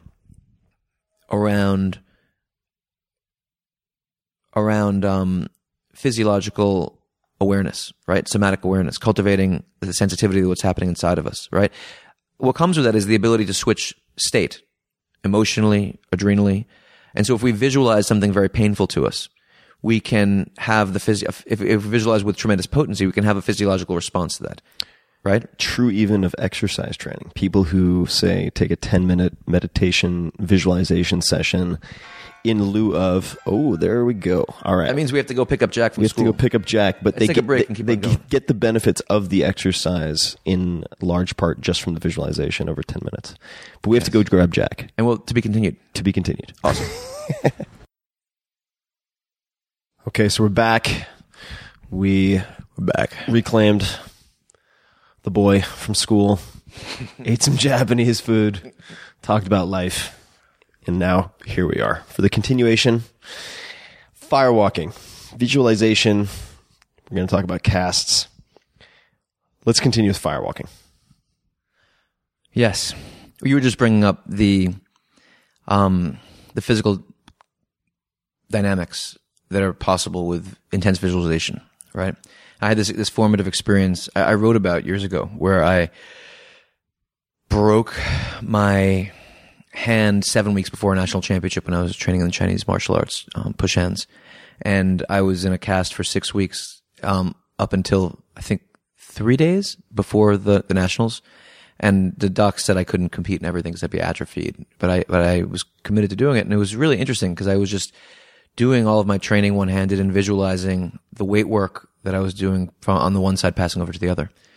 The weight work, resistance training. training. Yeah, I was doing my martial arts training one-handed, which was fascinating on its own to just work on being able to do with one hand what you can do with two. That was tremendous. But I was also visualizing the resistance training I was doing on one side, passing over to the other, and but really intense visualization, not just like thinking it, but burning it in. It's kind of when I made my firewalking, the distinction between kind of thinking about it intellectually, sort of trying to visualize it, and then or versus burning it in.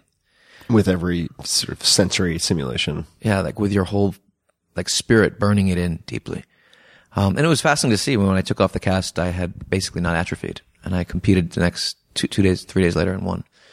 The doctors, they were pretty surprised by it. A lot of Western medicine is pretty Sure. surprised by it. They're closed-minded about these kinds of things. What would you do to translate that to something less obviously physical? Like we were talking about training people who've never been through a bear market, Right. to have the wisdom or the lessons learned of those who have been through. So pragmatically, how do you simulate that? Do you have them interview someone who's gone through it and then try to relive those stories through visualization, or what would the process potentially look like? Yeah, so cultivation of empathy to be able to do what you just described very deeply is one thing. To be able to, to live someone else's experience profoundly. First of all, we have to really be clear about the distinction between intellectual knowledge and somatic knowledge, right? When having something burned in, there's an adrenal response, right? So there's a physiology to having an experience very intensely. We have to learn how to create that physiology, right? So how to undulate, so we can do biofeedback training, undulating between states of physiological coherence and states of extreme stress, so that we build up the ability to kind of move between them at will. And then when we're studying,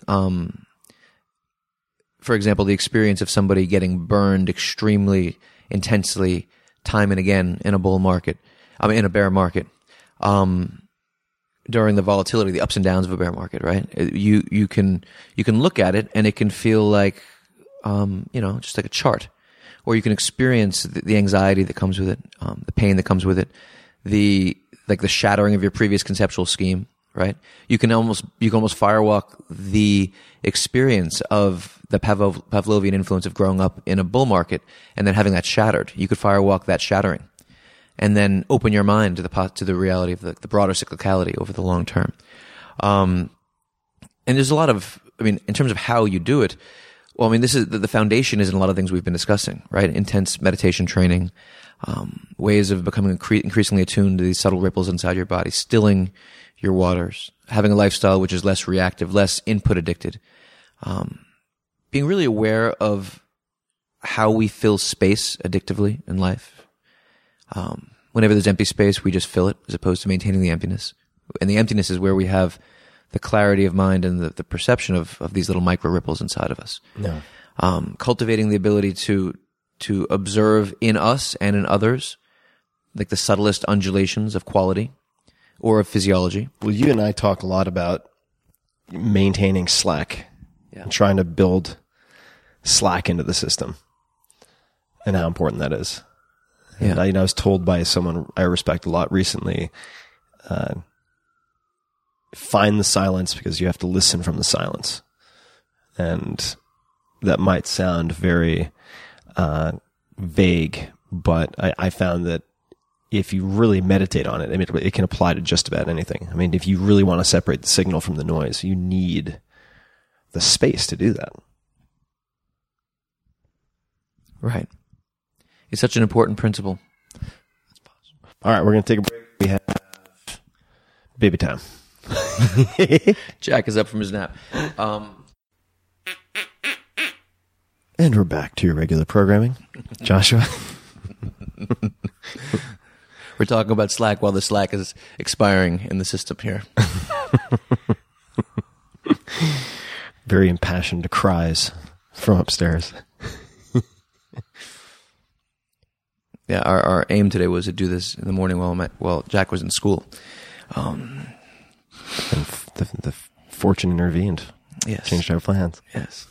This principle of slack is so interesting. For me, a lot of it relates to the empty space for the learning process, right? Like in my way of life, I've built a life around having empty space for the development of my ideas, for the creative process, and for the cultivation of a physiological state which is receptive enough to tune in very, very deeply to people, right? To people who I work with.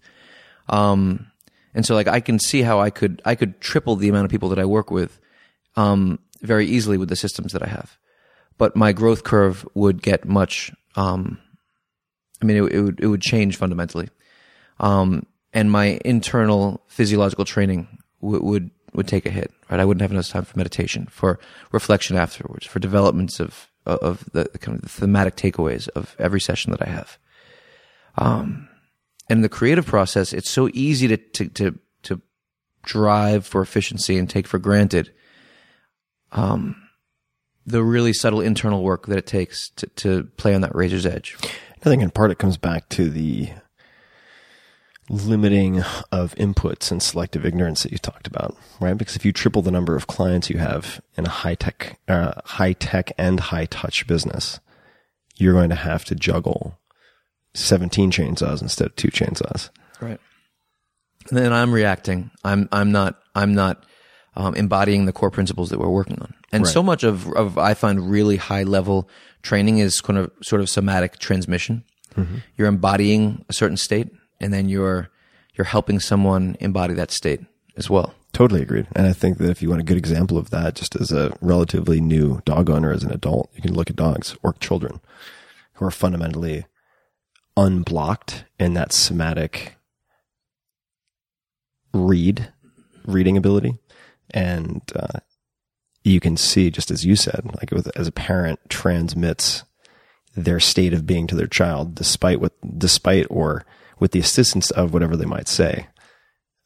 Similarly, if you're interacting adult to adult, you need to sort of return to that state to be maximally effective in what you do in particular. Right. And then when we're talking about sort of dancing on the razor's edge, right? So when you're moving up the growth curve in a certain discipline, there's a lot of things that you can do to reach the first, 80th or 90th or 95th percentile of something. When you're talking about the last 0.001%, you're talking about these arenas where the greatest insight will be right next to the greatest blunder. And you have to be willing to go just right on that razor's edge, right? As you think about I was having this great conversation with the sports psychologist Michael Gervais a couple weeks ago, and he had used this language of thrusting into big waves, right? The experience he had to go into, to push himself as a surfer to thrust into big waves. I love that expression, right? It's but of course, if you're thrusting into big waves, then you can easily push yourself into the wave you shouldn't take, right? So big wave surfers have to be able to navigate that, just the most finely tuned, in the moment, just intuitive decision-making process of whether the moment is just right or whether it's a moment that will kill you, right? And then if you're working with people as a coach or as a trainer, right, of people who are navigating that terrain, you have to be in a state where you can navigate that terrain. You have to have an embodied state there. And I think that's a mistake that a lot of people make in everything that they do. They just scale. They scale and dilute quality. And when they dilute quality, you lose the ability to successfully navigate the razor's edge. And then by definition, you're probably more destructive than you are helpful. And so when I think about training people who are in that place, it's 99.9% listening. And ideally you can make the most potent suggestions with the lightest touch feasible. So the notes, I took some notes beforehand here, or borrowed some notes beforehand. And one of them touches on the principle of scarcity in A, habit creation, B, the learning process, C, the creative process. I don't know if we'll have time to get all of these right now, but could you just elaborate on the principle of scarcity? So if we think about the idea of subtraction or essentialism or scarcity, right? You frankly are as good as it gets, in my opinion, at harnessing the principle of scarcity, right? In your learning process, learning how to deconstruct something, focusing on what's absolutely most essential, right? And zone in on it, right? As opposed to just throwing huge amounts of resources at things and just having a diluted quality of approach. Most people, when they become successful, they have the opportunity to have more resources, and they keep on layering more and more resources on things. And so they're not very potent in how they go about things. If you cut those resources down 99%, then you find yourself just zoning in on what's most essential. And then if you can learn to add resources incrementally, maintaining that potency, it's incredible what you can do. But it takes a lot of discipline to maintain that principle of scarcity. So in habit creation, taking on the right amount, not too much. Not too little, but not too much. People tend to think about layering on, they get excited when they realize, if I go through a diagnostic process with something, we realize that there's 10 areas they could take on. They want to take on all of them at once, right? You can really take on one or two things at once. Ideally one theme and you take on 2 or 3 manifestations of that theme to burn that theme on, and you keep on layering, right? In the creative process, you talk about limiting inputs, right? We've been talking about limiting Positive inputs. constraints, yeah. Right, positive constraints. I mean, listen, me speaking about this principle to you, I mean, you embody this principle profoundly. What are your thoughts on it? Well, there are a few things. I mean, just to maybe add a couple of anecdotes to what you just said. The first thing that came to mind was a quote, and I'm going to butcher this, but it's from Jack Ma of Alibaba, who said, in the beginning we had an advantage. We had no experience, no business plan, and no money. So it forced us to make all of our decisions very carefully. And I do think that people tend to, and I'm also borrowing this, but overestimate what they can accomplish in a week and underestimate what they can accomplish in a year, which leads to theoretically appealing decisions like trying to adopt 10 new behaviors at once that are kind of hour-wise and year-foolish, right? In the sense that they're doomed to fail from the outset in many respects. And to your point also about scaling, I have friends who call this the S word because it's romanticized, kind of worshipped notion in Silicon Valley. Scale, scale, scale. You got to be bigger, hire more people, ship more product. And if you are looking to kind of optimize your craft, your art, that may or may not be the right path to doing that. And to my mind, you can look at exemplars or you can look at examples of people who have scaled who are still critics of scaling, in the sense that Bill Gates, I believe, said, if you add people to an inefficient process, it just makes the problem worse. You have to add people to an efficient process. And to that end, like whether you are looking to build for instance, lifestyle business, like a healthy cash flow based business that represents in some way your craft. Let's just say you make, this is a real example actually, like 20 customized rifles a year. That's all you do. And you sell to the top, like 0.001% of marksmen in the United States. You never ship more than that. That's the constraint that you apply. Whether you're trying to do that or build Microsoft, that lesson can apply, right? Whether it's adding one person or adding the next 1,000 people. So for me, I think it's very easy to create a false dichotomy in your mind when you look at, say, a small scale craftsman who's perhaps like making, let's just say, oil paintings in rural Alaska versus a startup in Silicon Valley with 1,000 employees, and think of them as totally different. But in fact, if you look at the top performers in either environment, they'll have a lot in common with each other. And I think one of those commonalities is applying a lot of positive constraints, even when you have an embarrassment of resources available. If we think about this in terms of the creative process, maybe one of the most important things to train is the ability to ask the right question, to know where to look, right? And if you look at people in most creative fields who are extremely high level versus incrementally lower fields, it's knowing what the most critical area is for thinking. Let's pause for 2 minutes and then we'll continue. I kind of want Jack to say hi to everybody. What do you say? I kind of want Jack's saying hi to everybody. He's singing. We're going to get Jack playing with something and then we're going to finish up. Okay, to be continued. Okay. Siamo tornati. Here we are. We have Dinosaur Train playing for the little one. Dinosaur Train creators, that one's on me. And Josh has a continuation.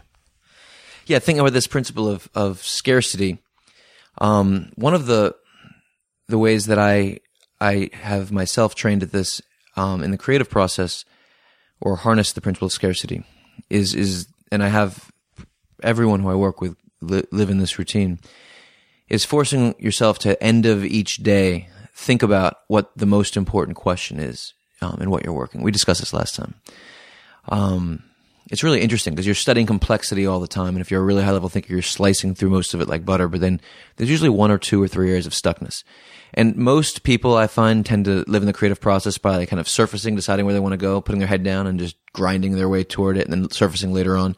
They don't surface enough to reflect on what's the most potent direction to go. You think about like the human versus the computer playing chess 10 years ago. Now the computers are getting really good at knowing where to look. But 10 years ago, the human knew that one of these 2 or 3 directions was the right essential direction. Intuitively, we sense that, right? And we cultivate the ability to know where to look. The computer had to look at everything.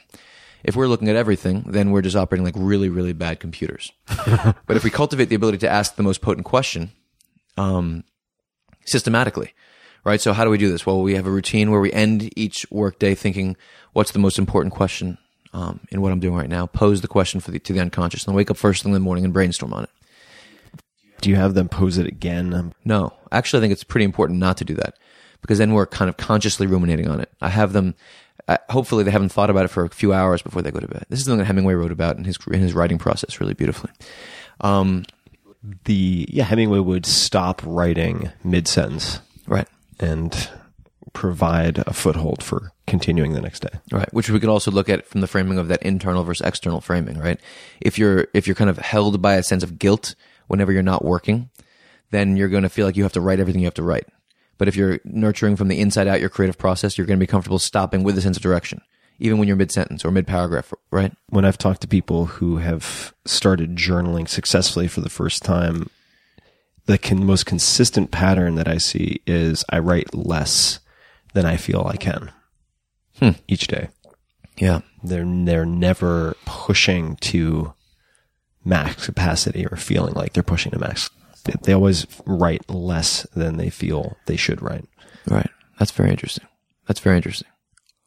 And if we think about taking this and then turning it into a systematic training of the ability to be potent in the creative process, if we're reflecting, if we're working on a given project and we're reflecting on what's the most important question here, and we're journaling on it in the brainstorm in the morning, we're doing a lot of things. We're opening the channel systematically between the conscious and the unconscious mind. We're waking up in the morning and beginning our day proactively. All of these things, which we discussed in the past. But then, if you sit back after, say, a month and you look back at your, say, 3 or 4 or 5 journals, brainstorms, Q&As on a given subject, and you think about, okay, so in the moment, this is what I thought was most potent, but now I realize this, in fact, would have been most potent. What's the gap? Deconstruct the gap between your understanding then, your understanding now, and then design your training process around deconstructing that gap, right? And training at what that gap revealed. It's a really powerful way for individuals. Right. What assumptions underlied that gap, right? The creation of that gap or that blind spot. That misperception about what was most important. Right. Right? And so you're training yourself day in and day out, like water, right? To be an increasingly potent thinker. And that this is manifesting scarcity, and that we are forcing ourselves, no matter how many resources we have, to think about what is the most important question and what I'm working on right now. Do you journal every day? Yes. When do you journal? I journal, I journal throughout. So it's like, I'll wake up in the morning, meditate, take a cold, then hot, cold undulation shower, and then, meditate. And then I will journal. I've had periods where I've just moved right, especially when I was working on lucid dreaming, where I'd move straight from sleep into journaling. But that's my rhythm today. And then when I have insights throughout the day, I'll do quick journals about them. And then after I have sessions with clients, I'll do a journaling session on the most important takeaways. Do you do that in a notebook or do you do it digitally? I do it on Evernote, and then I tag everything thematically, which is hugely important for me. I have all of my journals and all of the resources, that I find valuable, tagged thematically and through habits, in the language of my training process. And so this is incredibly powerful for being able to give people resources, for me reviewing the ideas without having recency bias impede, how I communicate. Can you say that one more time? So if I have a client who I think has to work on a certain theme and I want to give them resources they can read on it, I can just click on, the tag on Evernote, and all of the resources, things that I've written and things that I've read circling that theme are right there. Got it. And it's also really powerful because, it's really hard to overcome recency bias. I see, without recency bias, right, meaning like the primacy and recency effect. So you're recalling what it is you read most recently, not necessarily the best resource. Right. Not necessarily the foundation of my relationship to the theme. Understood. And you want to communicate it from someone has learned from the foundation up. Mm-hmm. So really powerful. The tagging, I find on I'm sure Evernote isn't I'm not a big tech wizard, as you know, but just to put this in perspective, so we were looking for, I'm using the royal we. Josh was looking for Dinosaur Train for like 10 minutes, and then he's like, you know what? I think I'm going to search this thing. And I was like, and you say you're not good at tech. It was a good showing. No, Thanks, man. That was a big discovery. And then Jack's like, there's Dinosaur Train. Amazing how this search function works. Should we talk about thematic interconnectedness? Yes, let's talk about it. I'd love to talk about it in the context of education a little bit.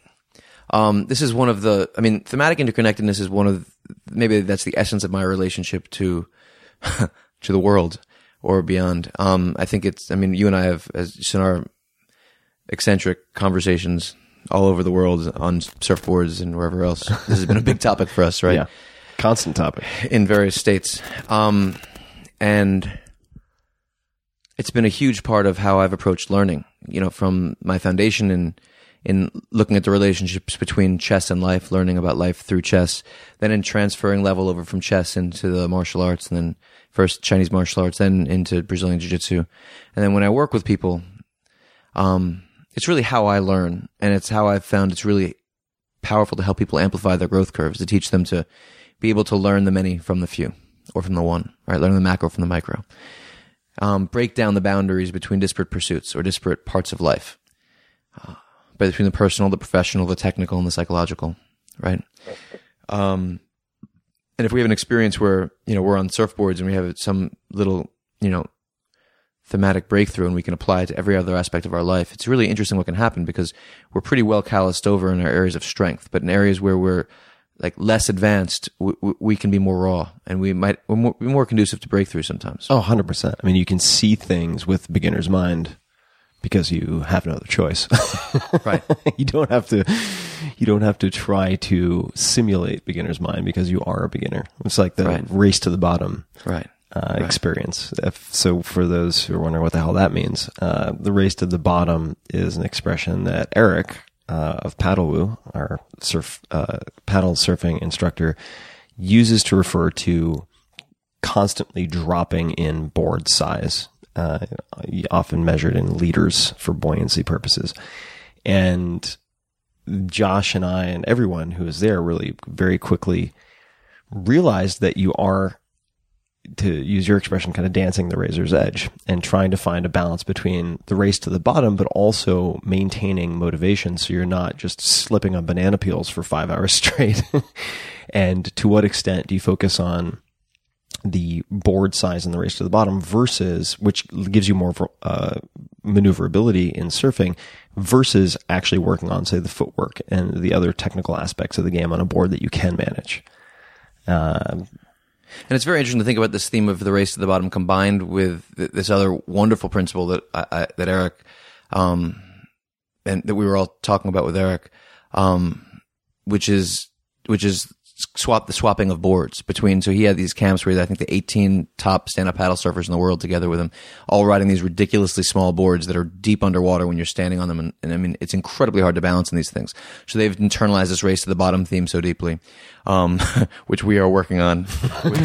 And then they had this experience where they were all together, and initially it was sort of competitive, but then it became much more collaborative, and they were just sharing ideas. And then they began to swap boards, and they began to have this interesting experience where, every surfboard kind of carves its own lines, right? There's the practitioner who carves his lines, but then there's also the board that has, a unique rocker will find new lines in the wave. And what these guys would find is that if they swap boards, they could see new lines in the wave. Because if they listened to the board, some guys would swap boards and try to force the new board to carve their lines. Others would sort of be open to what this new board could do. And then they would learn from it. And then they'd go back to their board and their minds would open up. So that's another way of thinking about this idea of the beginner's mind, right? The new board helped them see new lines if they were open-minded enough, right? So anyway, this is an example of thematic interconnectedness, right? So when I came back from that, this was our previous trip where we were talking about the swapping boards theme, and I came back and I was red hot on fire with how to apply this theme in the investment process with my guys, right? So you have these teams that are so private and that are so magnificent at what they do. But if you could get teams to mix, to share ideas with a sense of abundance, right?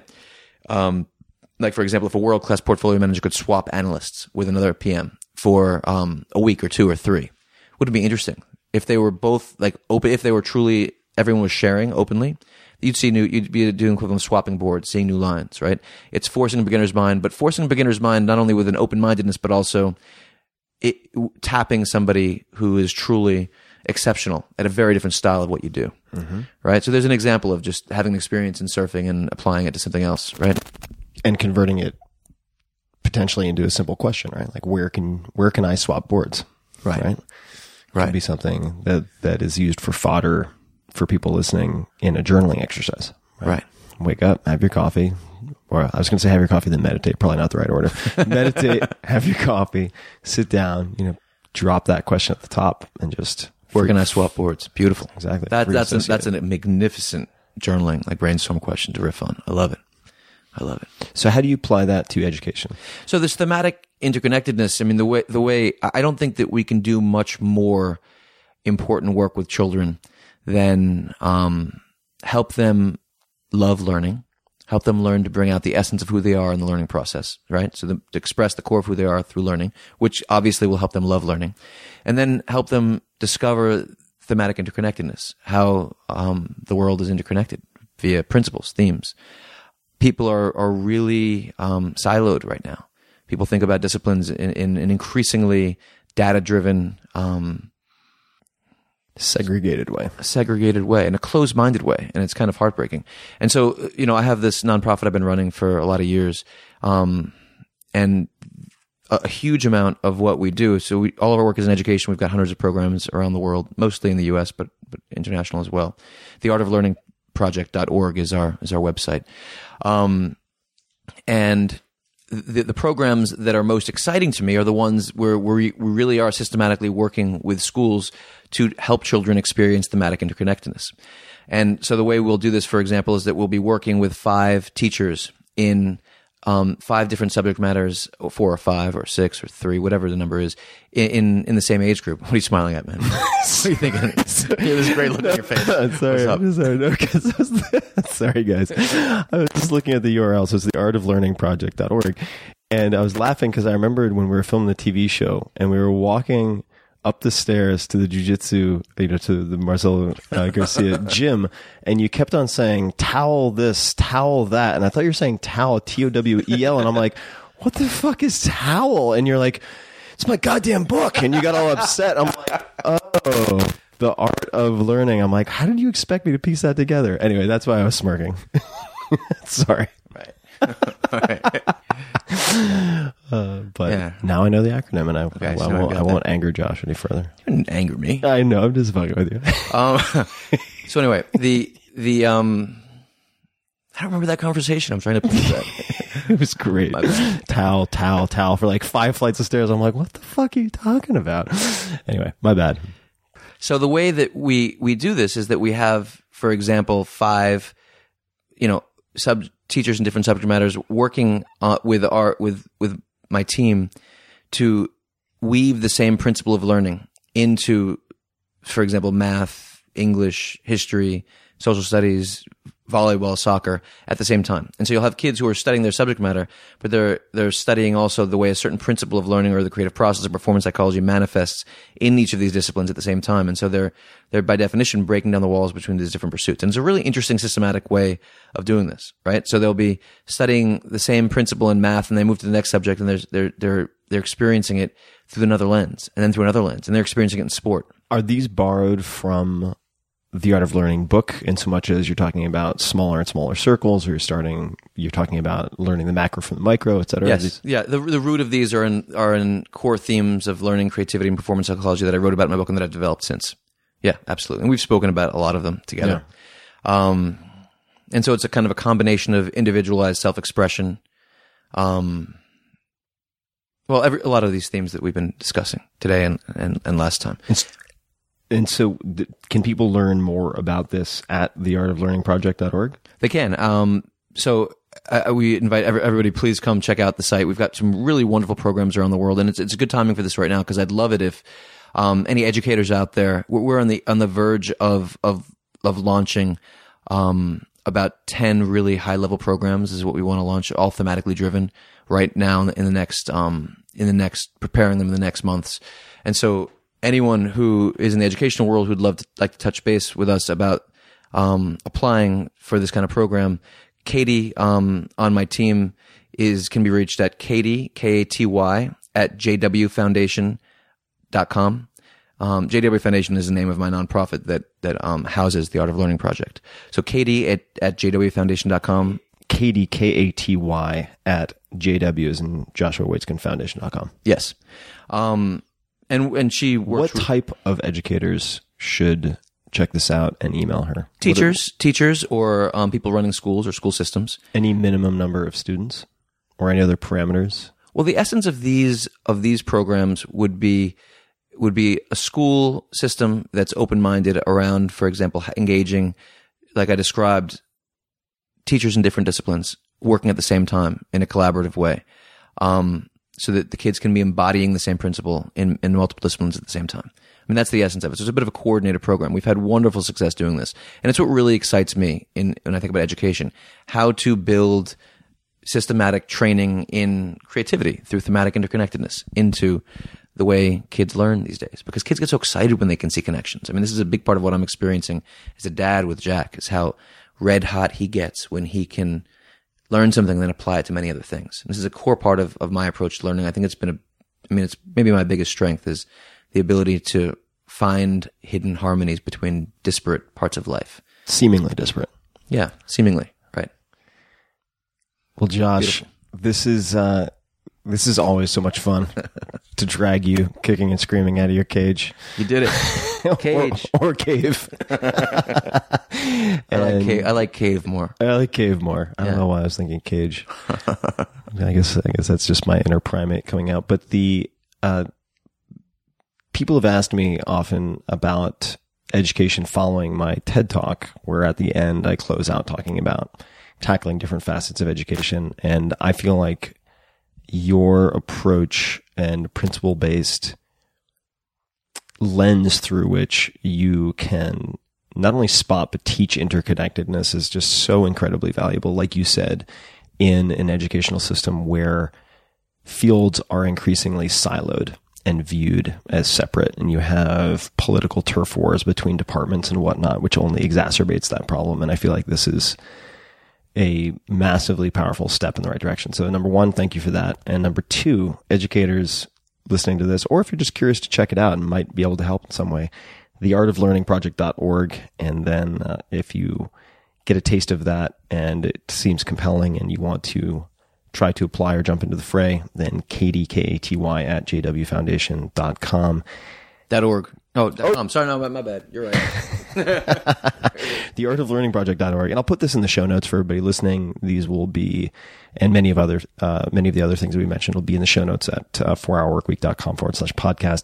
But Josh, I would usually ask, where can people find you online, but they can't find you. Can't find me. So I won't ask that. Is there anything that you would like people to, besides visiting the resources we just mentioned, anything that you'd like people to take away, consider, do, any action, anything that comes to mind you'd like people to walk away with, just as a closing comment or question?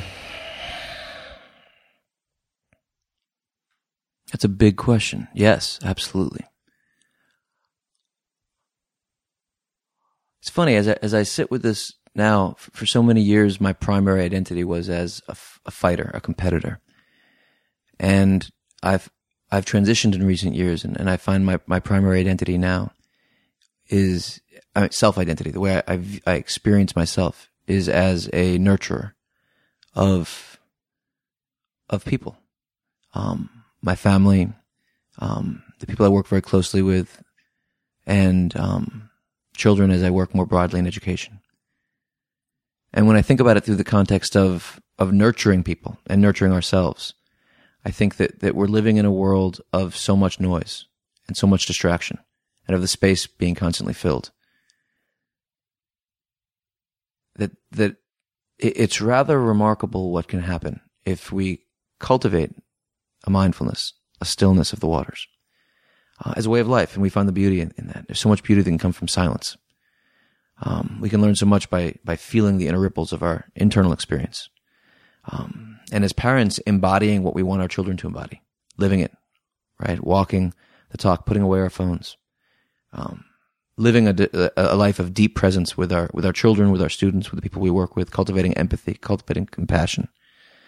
It scares the hell out of me how powerfully I see the world moving in another direction from this. And there's so much that we can learn from the speed of what computers can do, of where AI is headed, of what big data can reveal. It's thrilling to me. As long as we stay in touch with the essential parts of our humanity. And when I experience what happens working with people, with adults or with children, when we're just completely present and we cultivate that presence as a way of life, it's incredible what can happen between people. And when I experience the scars in children that I see everywhere that come from the anxiety that comes from the lack of attachment, secure attachment, the lack of the attunement of the parent, the lack of the embodiment of the parent or the teacher, and these things that are spoken about, it's heartbreaking. So maybe I'm really, really old school, but there's something about the cultivation of deep presence and quality as a way of life, which just rings all through me. And honestly, the other thing I'll say is that after having the experience I had a few months ago, coming as close as you can come to dying, as you can, basically. I mean, first of all, on a tactical level, please, if anyone's experimenting with different forms of breath hold work, like the Wim Hof method, which I think is very interesting and quite powerful, please don't do it in any water, even an inch of water. Because if you go out, you don't want to be in water. And then I should say, if you practice this stuff enough and you're type A personality, you are going to go out. Yeah. I mean, it's not just a high probability, it's almost a certainty that you're going to go out. And to think otherwise is really courting disaster. So do not do it in or near water. Yeah. And when we talk about firewalking, right? About learning from other people's experiences with the same physiological intensity that you can learn from your own. There's something about when you go over that edge, over that cliff, if I could take the experience of love, gratitude, and beauty that I've been living with ever since I had that experience, and I could give it to my brothers and sisters, holy smokes. I mean, what a beautiful thing. And so there's any way that we can just live with that deep sense of beauty. Oh, such a rich place. To find the stillness, to cultivate, not just find, but create that stillness and practice, like you said, the calming of the waters, I think it's underestimated because of its perceived simplicity. And just as not all things that are simple are easy, not all things that are simple are low in value, right? It's sometimes what's right in front of you within grasp that is most important to grasp onto and make use of. Yeah. It doesn't have to be extremely esoteric. And it's so easy to think we've got it nailed, like we can meditate for 15 years and think we've got presence nailed. And then we stop meditating and then 6 months pass and we're distracted. There's a constancy to it, right? Yep. And a presence to the real sense of danger that it can slip. And speaking for me personally, it's also building it in as a habit, just like brushing your teeth. For those people who brush their teeth, in so much as, for me, and I know this is true for many of my friends, meditation doesn't really work well as a batched process. In other words, like meditating 10 minutes a day for 10 days is much more valuable than meditating once in 10 days for 100 minutes. And for most people, it'll be less painful too. Once you get into that habit and it becomes a ingrained part of your being and your practice, you will see the value, particularly once you have a critical mass of, for me, it's typically 5 to 7 days. And then I'm just like, I cannot believe I wasn't doing this. I can't believe I stopped for 4 weeks or whatever it is. It's incredibly valuable. And Brother Josh. Thanks, brother. This was a blast, man. Thanks, buddy.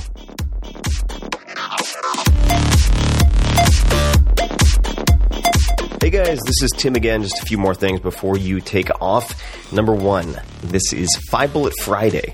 do you want to get a short email from me? Would you enjoy getting a short email from me every Friday that provides a little morsel of fun before the weekend? And 5 Bullet Friday is a very short email where I share the coolest things I've found or that I've been pondering over the week. That could include favorite new albums that I've discovered. It could include gizmos and gadgets and all sorts of weird shit that I've somehow dug up in the world of the esoteric as I do. It could include favorite articles that I've read and that I've shared with my close friends, for instance. And it's very short. It's just a little tiny bite of goodness before you head off for the weekend. So if you want to receive that, check it out. Just go to 4hourworkweek.com. That's 4hourworkweek.com, all spelled out, and just drop in your email, and you will get the very next one. And if you sign up, I hope you enjoy it.